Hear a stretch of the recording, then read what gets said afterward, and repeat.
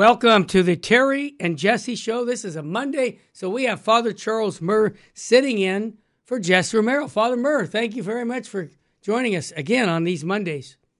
Terry, as always, thank you for having me. You know, Father, my friendship has grown not because I see you in person, but because we have these conversations once a week about our love for Jesus Christ and his bride, the church. Because I think that's the center of our conversation is what can we do to help people meet Jesus Christ and help people get to heaven? That's it. See, well, that's it, Terry. And if we met once a week talking exclusively about you and or about me, we'd be out of conversation in a matter of 2 or 3 sessions. Yep, exactly. This way we can talk forever. Oh, yeah, no, we could. When it's about Christ and his church, we can talk forever. Yes, and you know, Father, we only get so many breaths of air. You and I are both, I'm in my mid-60s. You're over that, I won't say where, but over 70. I love it. You got me beat. I'm joking, you know. But the point of it is, we're rounding third base, okay? And I don't know about you, but I don't want to just walk into a home. I want to slide head first with everything I have.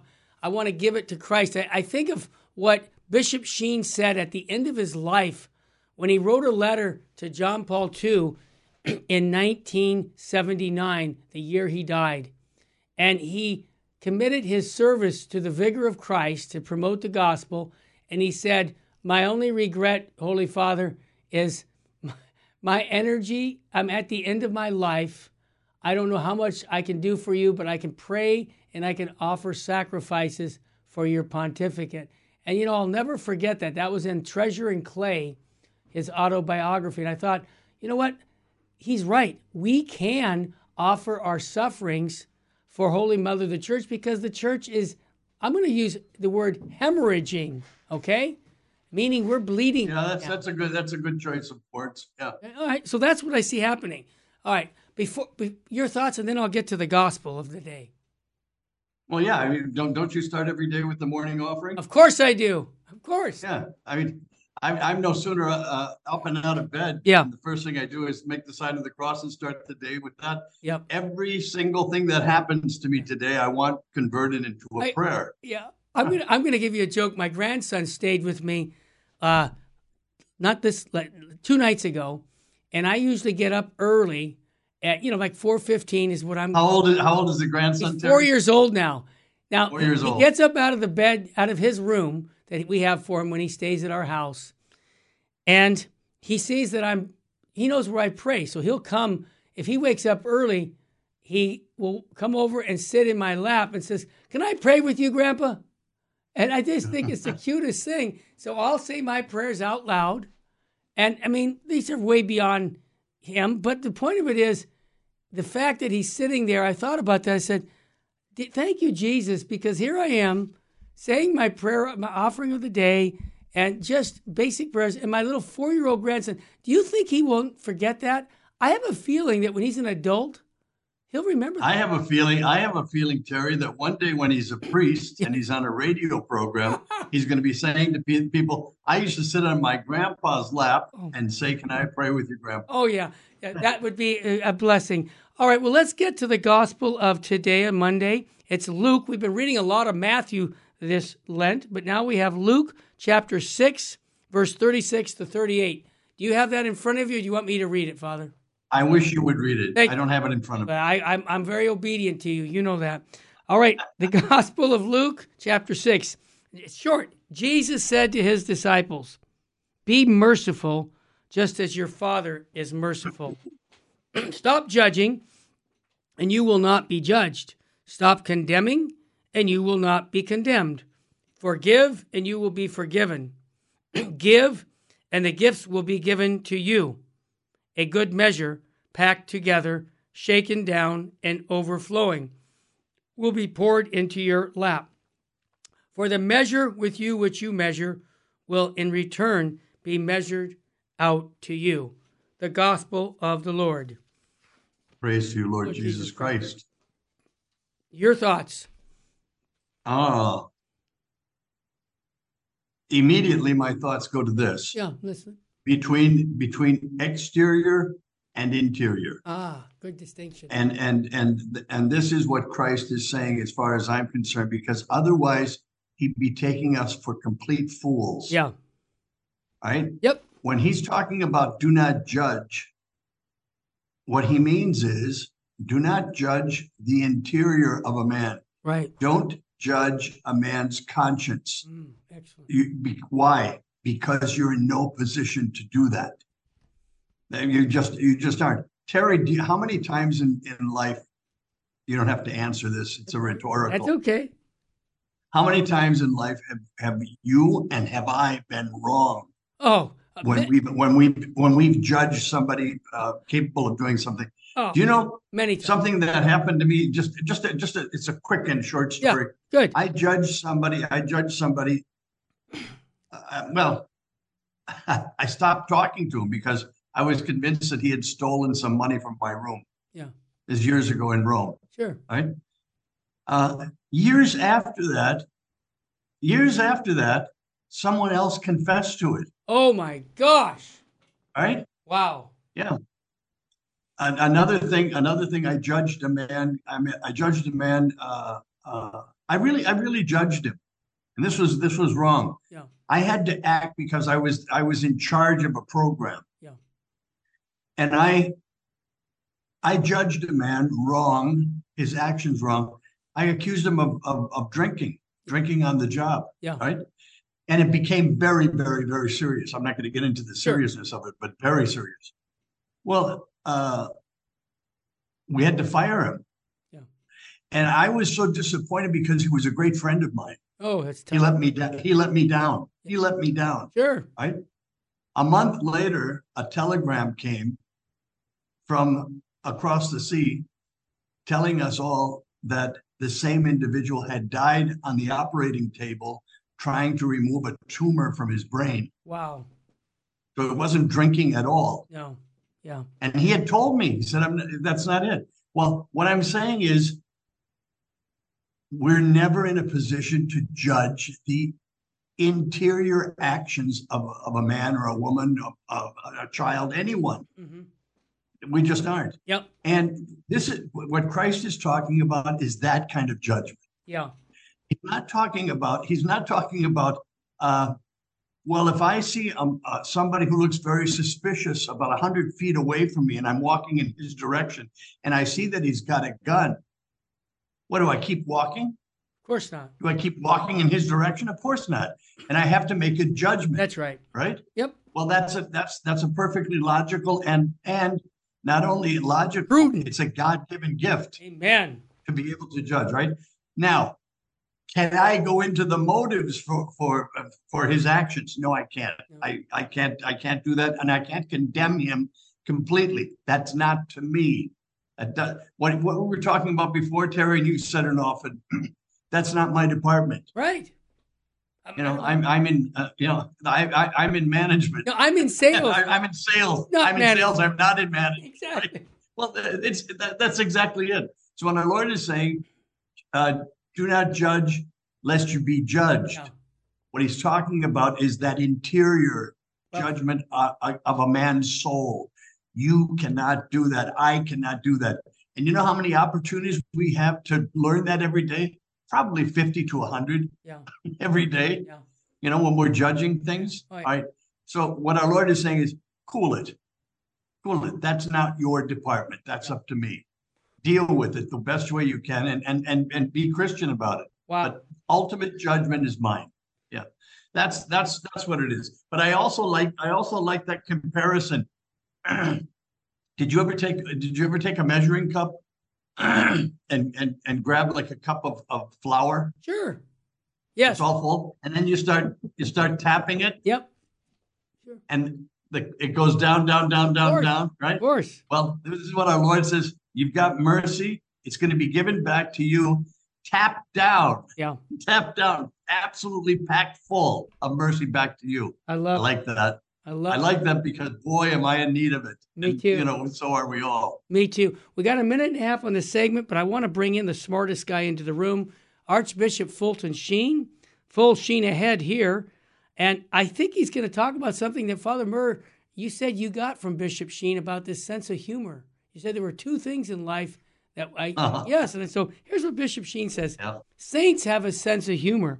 I do not mean only canonized saints, but rather the great army of staunch and solid Christians to whom everything and every incident speaks a story of God's love. A saint can be defined as one who has a divine sense of humor, for a saint never takes this world seriously as the lasting city. Now, this is something that I just heard you talk about. There were two things in life you need. Can you comment on that, Father? Oh, sure. G.K. Chesterton, I think, says it even better than Fulton Sheen in this case. Yeah. Sheen commonly gave credit to they Chesterton. Were friends. He loved Chesterton. They were friends. Yeah.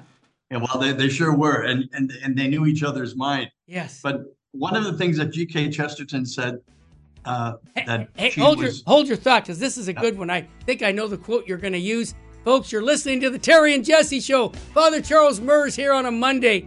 Wow.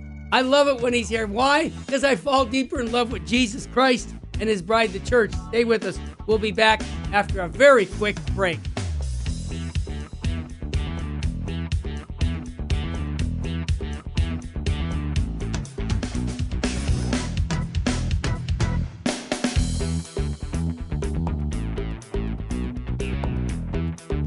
Welcome back to the Terry and Jesse Show. We were just chatting about the saints having a divine sense of humor. And Father Murr, you were going to quote G.K. Chesterton and what he has to say on that. Your thoughts? Yeah, Chesterton simply said, the reason that angels can fly is because they take themselves lightly. I love that quote. Well, and it's really what it is. If you don't have a sense of humor, you're missing out on so very much in life. You just are, and you're missing out on the joy of life. Yeah, because there's an awful lot of joy that a lot of people who are very stern and focused and may I use the word rigid, Terry? That's a very good word to use. Yes, Father. Let me just jump. I know a lot of Terry. By the way, I know an awful lot of rigid people who are liberals. Yeah. Oh yeah. Father, what you're saying is so true. I was at Walmart getting some groceries, and you could do a self-checkout thing, and this woman had this sourpuss face on. She looked like she didn't want to be there. And my challenge when I see people like that is to try and get them to come out of that problem of being a sourpuss and to put a smile on her face. So I will ask questions and I say, did you see all the rain we're getting? So I'm getting into a conversation with her. And then I say, can I ask you a question? My son asked me to buy some beer for him. And I know on the self-check-in, I can't do it. I have to show ID. Can you show me how that works? Just to get her engaged with me. So now, I can show you how to do that. Well, I bought some discount bread. So now she buys beer for the entire neighborhood. Yeah, right. No, but here's the kicker. I buy the discounted bread that's a day old, and there's a SKU number right below the regular price SKU number. And she says, can I give you a secret? I said, of course. I appreciate everything you're doing for me. She's now really engaged, smiling. She says, when you scan this, make sure you go lower because you could scan it and you'll pay full price for that discounted bread. I said, that is so kind of you. What a nice person you are. So I'm complimenting her. And now you made her day. Day. And here's the final thought. I go to leave. I don't have bags because they're in the car. I forgot to bring them in California. You have to have your own bags or you get charged. And she says to me, do you need a bag? Just go ahead and pick as many as you need. It's on us today. And I said, well, God bless you. I really appreciate that. You have a wonderful day. Now, here's my point. My point to you is we have a lot of people who are sourpusses in the world today, and they're down. They can't look at life in the light of what I call eternity, was what I look at. But even just putting a smile on somebody's face, I look at that as an accomplishment of the day. And I thank God when I'm out walking out to the parking lot, I'm going, we give thee thanks, Almighty, all merciful, and all loving God. For that woman, I hope and pray she finds our Lord and finds meaning and purpose in her life. Now, I went off on that, but here's the point I'm trying to make. That's what we do here on Virgin Most Powerful Radio. We give people the meaning and purpose of life. And when you realize that life is short and that eternity is forever, are you kidding me? You think I'm going to get down because something bad happens to me? I'm going to look at it from the perspective of eternity, and then it doesn't seem that bad. All right, Father, I want to ask you a question because I think you were a priest in New York, so you know about St. Patrick's Cathedral. You probably have either said Mass at St. Patrick's or been there for service. I had my 25th anniversary. Okay. At St. Patrick's with Cardinal Gagnon. Wow! And that's when Fulton Sheen was buried below the crypt there. Yeah, that's right. We visited Fulton J. Sheen's tomb together. I bet you did. Well, tragedy took place, and I call it an abomination. There was a funeral of what we used to call transgenders, or we used to call them transvestites. Yes, in the old days. But they were prostitutes. These people were living a life contrary to the gospel, and for some reason, they wanted to have the funeral a funeral at St. Patrick's where 1,000 people came in, and it became an abomination because they were promoting deviant lifestyles that were contrary to the gospel and really giving cheers.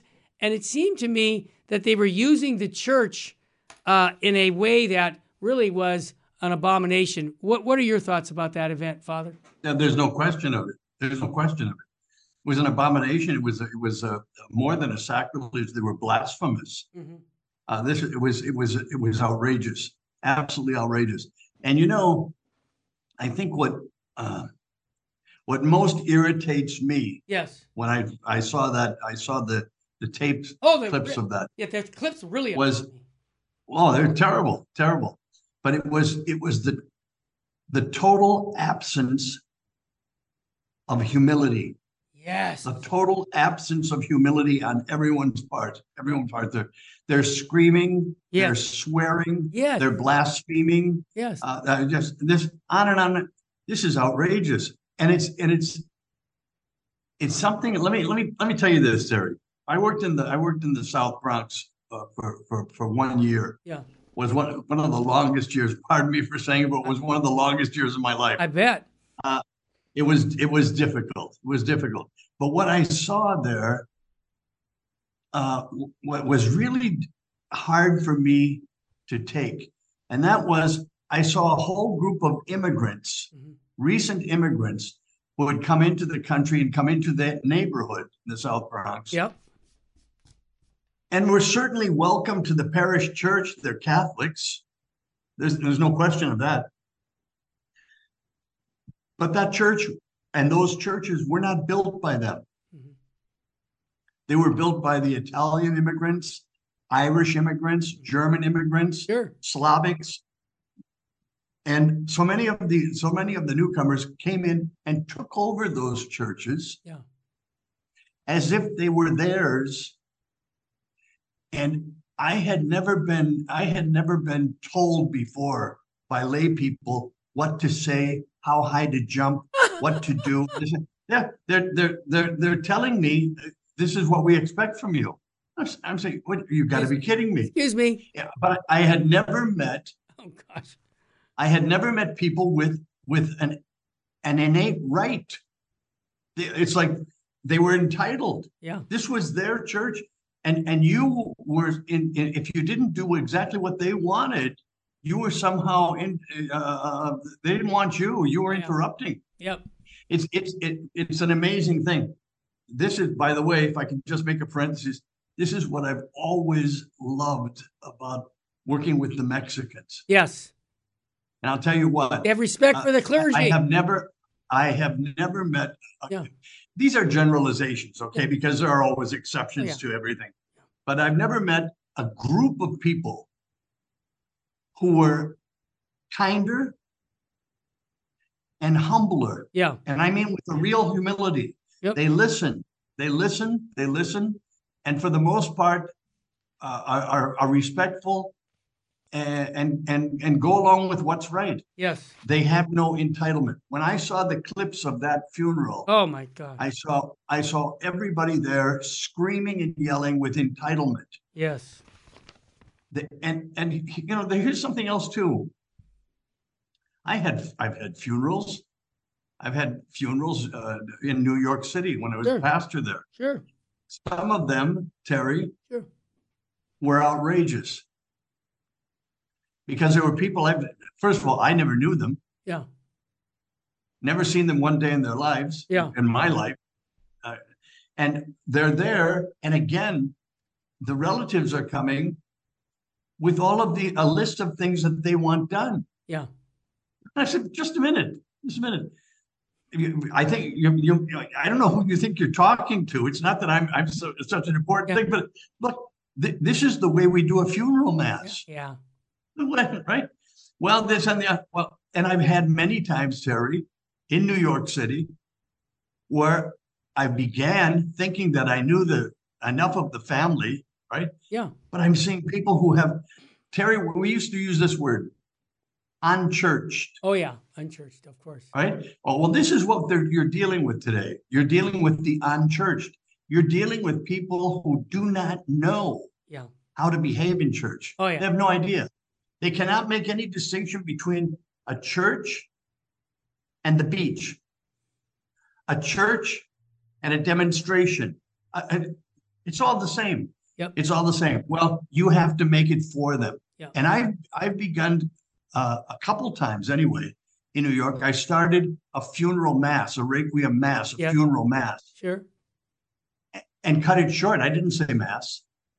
After 5 minutes, I realized that I'm talking to a whole group of people who are non-believers. Wow.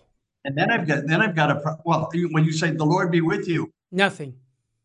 Total silence. Nobody knows. Yeah, I guess so. The Lord be with you. Yeah, all right. They have no idea. Wow. So now what am I going to do? I'm going to confect the Holy Eucharist and distribute the bread of angels. Nope. I don't think so. I'm with you. So I would cut it short. That's what I'm not even sure that the priest who was offering the mass at St. Patrick's, I think he did not offer a mass. Yeah.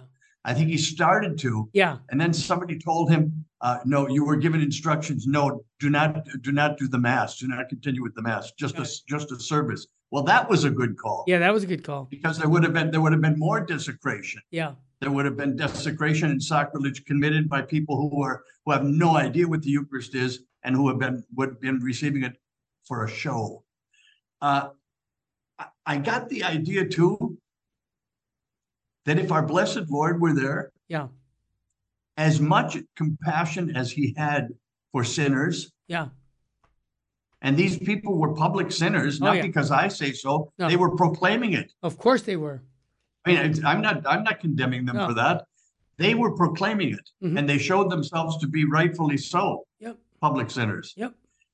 I think our Lord would have gone down and overturned their tables with their images and their this, that, and the other thing. I think he would have, with a whip in his hand. I agree. It was outrageous. It was outrageous. So, what prayers need to be prayed to rectify this, Father?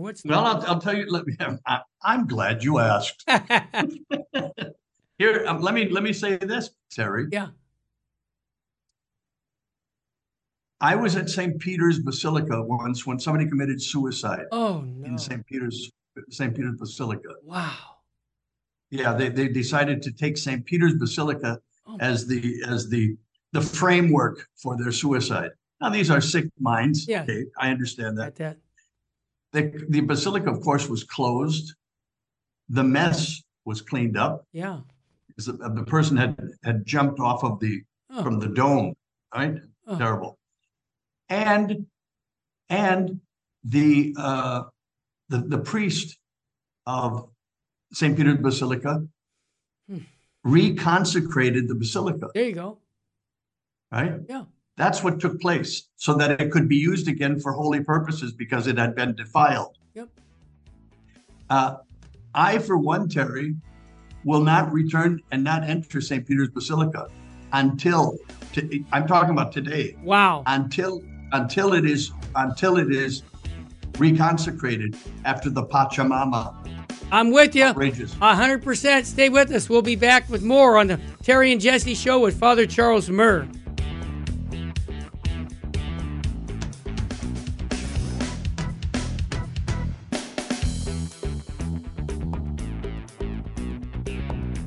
Welcome back to the Terry and Jesse Show. I like to say to Father Charles Murr, why don't you really tell me what you think, Father? Because it seems to be. Let me just finish that thought, Terry. Yeah, go ahead. To make it perfectly clear. Yeah. Some people took a pagan idol. Yeah. Into what I consider one of the holiest places on earth, St. Peter's Basilica. Of course. And desecrated the basilica. Right. I'm not going to get into who was there because it didn't make it any better who was there. What they did was an outrage. It was a blasphemy. That has to be reconsecrated. Amen. St. Patrick's Cathedral needs to be reconsecrated. Amen. I'm absolutely serious. Yeah. Because if it's not, then what do we believe? Yeah, I agree with nothing. you. Nothing, right? And I'll tell you something else too. Just one thing more, and then we'll get on to something else. Sure. There should also be our Catholic bishops keep meeting, and they have meetings and meetings. Yeah. They have meetings to discuss when their next meeting is going to be. Yeah. They love to meet. Well, why don't they talk about something like this and what should be the proper way to act? Put some norms down and get something established, because they're leaving the poor priest out there alone. Now, had I reacted the way I would react, Terry, I would be called into the Cardinal's office tomorrow. Oh, big time. Right. And you know what? And go ahead. Right. So, but the point is, there is no norm. Yeah. There is no norm. How do you deal with this? How do you deal with that? Well, there's a priest in New York that you know quite well, and I've had him at my house on vacation when he came out from New York. His name is Father Murray, and Father Jerry Murray. Father Jerry Murray. Yeah, Father Jerry Murray. He's a Catholic. He's one of the finest priests of New York. The man should be a bishop. Yeah, he should have been made a bishop years ago, and would have.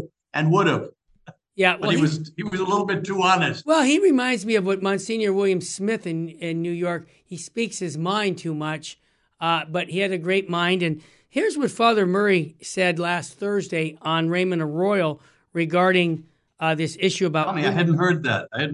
Okay. I'm interested. Well, you're going to be women deacons would be a serious moment of heresy. He said this in the interview, and I just want to get your take on it. He said, this is all an attempt to use modern feminism as a new criterion for determining the meaning of Revelation and the church teaching. He said, this has to be rejected, Father Murray said. And I'm just going to give you a couple more points that he made. He said that basically that the church has never administered the sacrament of holy orders to women, including the diaconate, and it would be against church teaching and the tradition. He said, I think for me, it's part of the propaganda. Why don't you really tell me what you think, Father Murray? He says propaganda effort to simply say the Pope is going to do this. In other words, a nun just recently said this in the news that, of course, the Pope's behind women's ordination for the diaconate. And I just want to mention, he quoted the Theological Commission back in 2002, already declared. Terry, what she's actually saying is, of course the Pope is in agreement with my opinion. That's exactly what she's saying. Exactly. Yeah. So the bottom line is, all the quotes of the church teaching, John Paul II back in 94, pointed out the church has no power to do this. But Father Jerry Murray really is calling out the Holy See. And I would think he would get in trouble too, but for whatever reason, I think his angels are protecting him. But I want to just understand your position, because I believe, and I'm just going to tell you what I think, and you correct me right on the air. I think if they try to ordain women, whether it's the diaconate or the priesthood, that's a demarcation line where you're splitting the church. Am I off? No, you're absolutely right. As if that happens, if Papa Bergoglio moves to have that happen and permits it, there will be officially then a schism. There will be an official declaration of schism. There already is a schism. Yeah, but it'll be officially declared. Yes. Okay. Yeah, I couldn't agree more with Father Murray. He's absolutely correct. All right. Well, here's what I wanted to bring up to you. Sometimes Protestants or non-Catholics say comments about the Catholic Church, and 9 out of 10 times they don't get it right, Father. They say things like, we worship Mary. No. This is what we, veneration, and we talk. Now, they don't understand, but Jordan Peterson, his wife is a convert to the Catholic faith. I know you knew about that. But he came out. I'm praying very, very hard. I really do. Every day I pray for Jordan Peterson. Yes, I do too. I think he needs just a little bit of a push. I think he does. But here's what he said. He said Jordan Peterson, he says, the Pope Francis fixation on climate change is all a bad idea. He said the Pope should be spending his time on saving souls. He says saving souls is how you save the planet. Oh, not by worshiping, the Pachamama. He said criticizing this effort to make the church more relevant since the 1960s. Now remember, this is not a Catholic speaking. But I think he's spot on. But it is a logical. Oh, that's what he's brilliant mind. Yeah, logical brilliant mind. And he says this. He said, "I thought that religion is supposed to be an invitation to this great adventure of life. What's a great adventure of life? Listen to what he says. Pick up your cross and follow me." Wow. Jesus, that sounds familiar. Yeah, I know. Peterson responded, quoting Jesus in the Gospel of Matthew. He said, that's a heck of an invitation, he admitted, but that's the invitation the church lost faith in that. I'm telling you, Father, the guy's spot on. Absolutely. Now, as soon as he says this, he says, as soon as you say that you need to be more relevant than what you're doing, technically, it's putting something else above that. Is that very? I mean, that's intuitive. I think that as soon as Jordan Peterson becomes a Catholic, I'm going to push that he become elected Pope. That's funny. And the man is so spot on. It's absolutely. And I like what he said about spiritual warfare in the church. According to Peterson, he said the Catholic Church is currently not challenging its members to take that difficult path. Okay, right. That's right. He said, and this is powerful. But Terry, when you say to people, you're forgiven without repentance. You've lost it right there. That is not Christ's message, and this is what's happening. Couldn't agree more. He said the gateway to paradise is barred by the cherubs, the angels, who have swords that flame. He said it means it's hard to get into the club, man. I mean, we're talking street language here, But I just love what he said. Anything that isn't worth getting cut, burned away, he warned, adding, well, of course that's hell. See, here's a man who doesn't have the Catholic faith, and he's telling us Catholics what we've always taught, and he's saying, what's wrong with you guys? He says, there's no sugarcoating that, and that isn't what people want anyways. Young people want this adventure, Peterson said. He stated that the desire for adventure is the reason that young people feel called to save the planet from climate change. Pope Francis seems to be on about consistently what you should. What about saving souls, he said. So here's my comment to him, and then I'll turn it to you. This is a non-Catholic looking objectively at the church and saying, here's where your problems are. And I love it because he's spot on. Yeah. And well, absolutely. And there's something else too that's a little bit deeper issue here. Okay. Jordan Peterson is an incredible psychologist. Mm-hmm. Incredible. I met him. I never met him personally. Mm-hmm. I met him through a program that he gave probably 15 years ago. Wow. I don't know where it was, and I just happened to come across it on YouTube. Yeah. And he was giving a course on Genesis. I actually saw that. The book of Genesis. Yep. Did you see that? I did. Yeah. Well, I was spellbound. Yeah. I was spellbound. And the audience, Terry, was packed full, 85% young men. Yeah, that's awesome. Looking to this man for answers. Wow. And here's what I really wanted to get to too. Sure. I think Jordan Peterson has dealt with people living in hell. Yeah. An awful lot. Yeah. An awful lot with psychological maladies of all sorts. Yeah. And he also knows that a great number of them, perhaps the majority, could easily get out of that hell if they recognize that the solution is not in them, but outside of them. It's called Jesus Christ. Amen. And if they would pick up their cross and follow Christ, take those sufferings and change them into fantastically grace-filled energy, they could change a world. And Jordan Peterson knows that. He's seen it happen. And what he can't abide is seeing the head of the Roman Catholic Church on earth, the successor of St. Peter, not following suit. Wow. Well said. And I thank you, Jordan Peterson, for being so articulate about our Catholic faith. And I want to ask all of our listeners to add him into their prayers on a daily basis, because I really believe when he becomes Catholic that he will affect so many thousands of souls in a better way of coming in. I think he's respected in so many circles. So I appreciate that.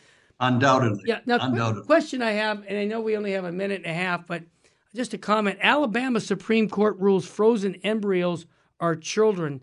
And basically, the pro-abortion people are just getting nervous. I've seen article after article. They're saying, how can you say, well, basically, they're saying that it's just the location of the baby, whether it's in the womb or in subtube, it's still a baby. And now 11 states have been defining personhood beginning at fertilization. So it seems like this is a big issue. And it's kind of interesting that it's not the Catholic Church, which we should be promoting, we should be speaking on this. But you got some, I'm going to call it Protestants in Alabama who realize life begins at conception. Your thoughts? Terry, the Catholic Church has held that life begins at conception forever. Yeah. Forever. Until recently. It's until very recently. Crazy world. When we come back, we're going to get into some Life of Christ with Bishop Fulton J. Sheen and give us a little focus on the hidden life of Jesus Christ and how it applies to us here. Stay with us, family. We'll be back in a moment.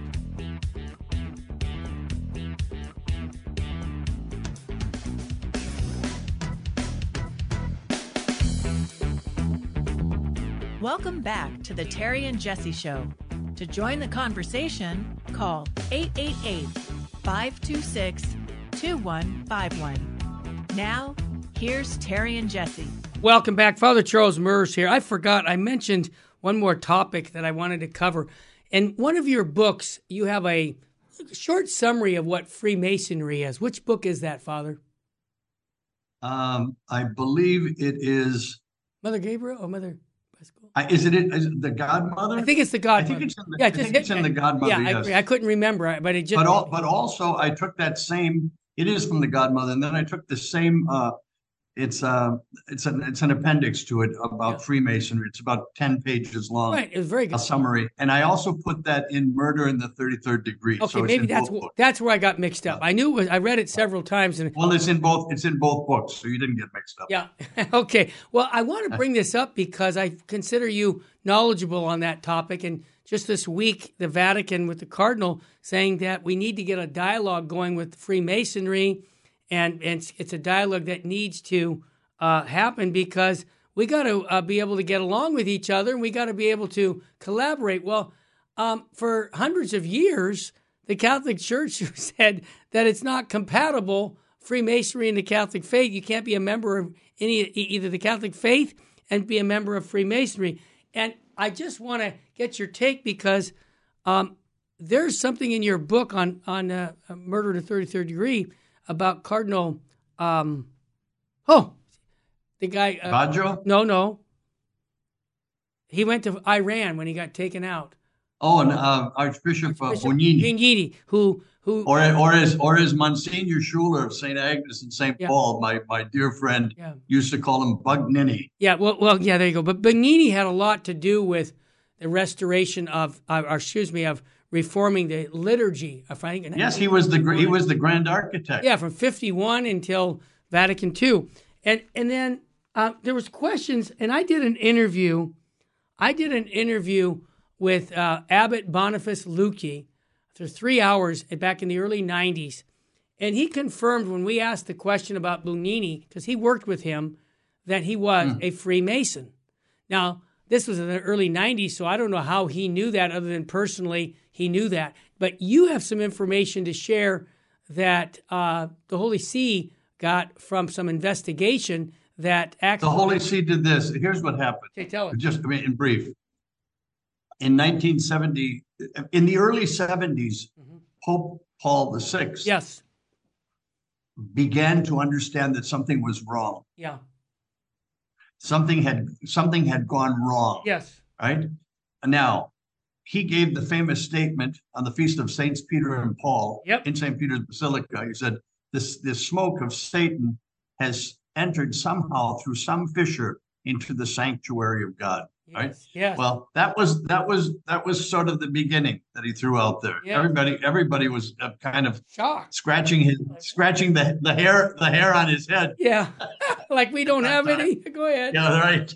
But later on, in 1974, someone, and this is where different stories are, but I don't care where the story goes or who it was. It doesn't matter to me. Someone brought irrefutable documentation to the head of the Segnatura Apostolica. What is the Segnatura Apostolica? The Supreme Court of the Catholic Church.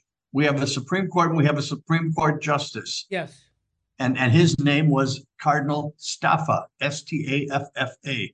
Brilliant man, brilliant lawyer, canon lawyer, a good theologian, superb, and a very devout soul. Very. Yeah. The information was brought to him. He did not move on it immediately, but turned it over to Interpol and to other agencies of investigation, of professional international investigation. Right? We're not talking about hiring the hotel detective to right? This was really done professionally. Yes. Months later, it came back through Interpol and the other agencies that he had investigated. Yes, that it was true. Yeah. That the documentation that was in his hands on his desk was in fact true documentation attesting to the fact that Annibal Bugnini was in fact an enrolled, enlisted member of the Freemasons in Italy. Correct. There's no question about it. At that point, he, Cardinal Staffa, and Cardinal Silvio Oddi, ODDI, brought this information to Pope Paul VI. Almost immediately thereafter, Bugnini was ousted from the Vatican and sent to Iran. Wow. Can I? But the damage that he had done. Oh, tremendous damage. The damage that he had done is we're still we're living in the damage that I agree totally. Let me ask you a question. Why is it? I've heard that this is the style of the Vatican. They don't fire people. They just move them around to places where they won't do as much damage. I just want to ask though. I mean, if I was the Pope, or if you were the Pope, I don't think you would have moved him around. Wouldn't you have just fired him? Well, I would have moved him around. I would have moved him around. Oh, right. I get it. I would have moved him around the room with a whip in one hand. Yeah, I get it. Disgraceful. Here's the thing. That you have to remember. And again, it's always easy to judge history from the viewpoint of today. Yeah, that's true. But just remember, an awful lot of what we're talking about today is the fruit of communication freedom today. Got it. The internet above all. Yeah. But we know things. We know things. There are a lot of things we don't know, and there are a lot of wrong things that are out there also. Okay. Sure. However, the abundance of knowledge is it makes it a different thing. In the past, and here's where this is coming from. Okay. Our bishops. And this is a Catholic theological point, which is very, very important. Yes. Our bishops are successors of the apostles. Amen. Now, do they act like it? Not really. No. Not really. I'll tell you quite frankly. No, not really. However, they are. And they are afforded that dignity of being successors of the apostles. Yeah. You wouldn't fire an apostle. Okay. Right. If St. Peter, St. Paul, Andrew, James, John, Thomas, James, Philip, Bartholomew, Matthew, Simon, or Jude were here, you wouldn't fire them because of something. It's true. So they moved them around. Yeah, I get it. This must end, and it is ending. However, it's still not ending. They're still doing the same thing. Well, it still continues, but that was the modus operandi. You just take him out of here if he's giving trouble there and put him over there. Yeah. Right. They took another Freemason, which was the highlight of my book, Murder in the 33rd Degree. They took another Freemason, Cardinal Baggio, who named all of the bishops in the world. For how many years? A dozen, right? For almost 12 years. Yeah, that's what I thought. Almost 12 years. And crucial years. Oh, my God. Crucial years, right? But and they put him in charge of stamps. Postage stamps. Pretty funny. Yeah. So you could watch him. There he is. Now he's watchable. Now we can see what he's doing. Yeah. But they didn't throw him out. They didn't expel him. And if you would look to Terry, look at this. Tell me. If you would look at the hard time that Papa Bergoglio had dealing with the McCarrick situation. Which he named one of those bishops. That was McCarrick was one of them. Go ahead. That's right. Well, Cardinal Baggio made McCarrick an Archbishop of Washington, wow. and then a cardinal. Yeah. Right. This is exactly it. But even Pope Francis dealing with this problem, they didn't want to laicize him. They had to. There was so much outcry. Yeah. So much outcry that they had to. But I think still, in some form or another, he's still being taken care of. I think you're right. He's not just ousted, right? Nope. Right or wrong, I'm not making any judgment here. I'm just saying what is. Now, that's the way it was done. I think that's changing. I think if we have a more capable man next time as Pope, I think this moving around is going to stop. I think we've had it with that. Well, I think that's Bishop Strickland jumped in and said at a bishop's conference about the McCarrick case, when are we going to do the investigation of all the people who knew what was going on with McCarrick for years? How about that one? Yeah, he said, gentlemen, our flock we have to be transparent. We're told we're being transparent. Where's the transparency? And in my opinion, that's another mark against him why he got removed is because he asked the tough questions that nobody else would ask. He dared to be completely honest. Yeah, that's horrible. Terry, just a moment before we were talking about Father Jerry Murray, who I told you is one of the finest priests you will ever meet. Yes. He should be a bishop. Right. He's never going to be a bishop because he's honest. Yes. He's completely honest. Yeah. He sees things, and these are the people that we all love and admire. And these are the people that people follow and listen to. And Father, in the minute and a half we have left, again, your recommendation always comes back to living a holy life for the church, for your own soul, for your family, that we need to keep our focus on, I'm holding a crucifix in my hand. Why? You got it. Because this is who we worship. We don't worship a priest, a bishop, an archbishop, cardinal, pope. It's Jesus Christ. And I want to ask you to finish up on why it's important that we keep our focus with our own personal sanctification. Because that's the key to heaven. Amen.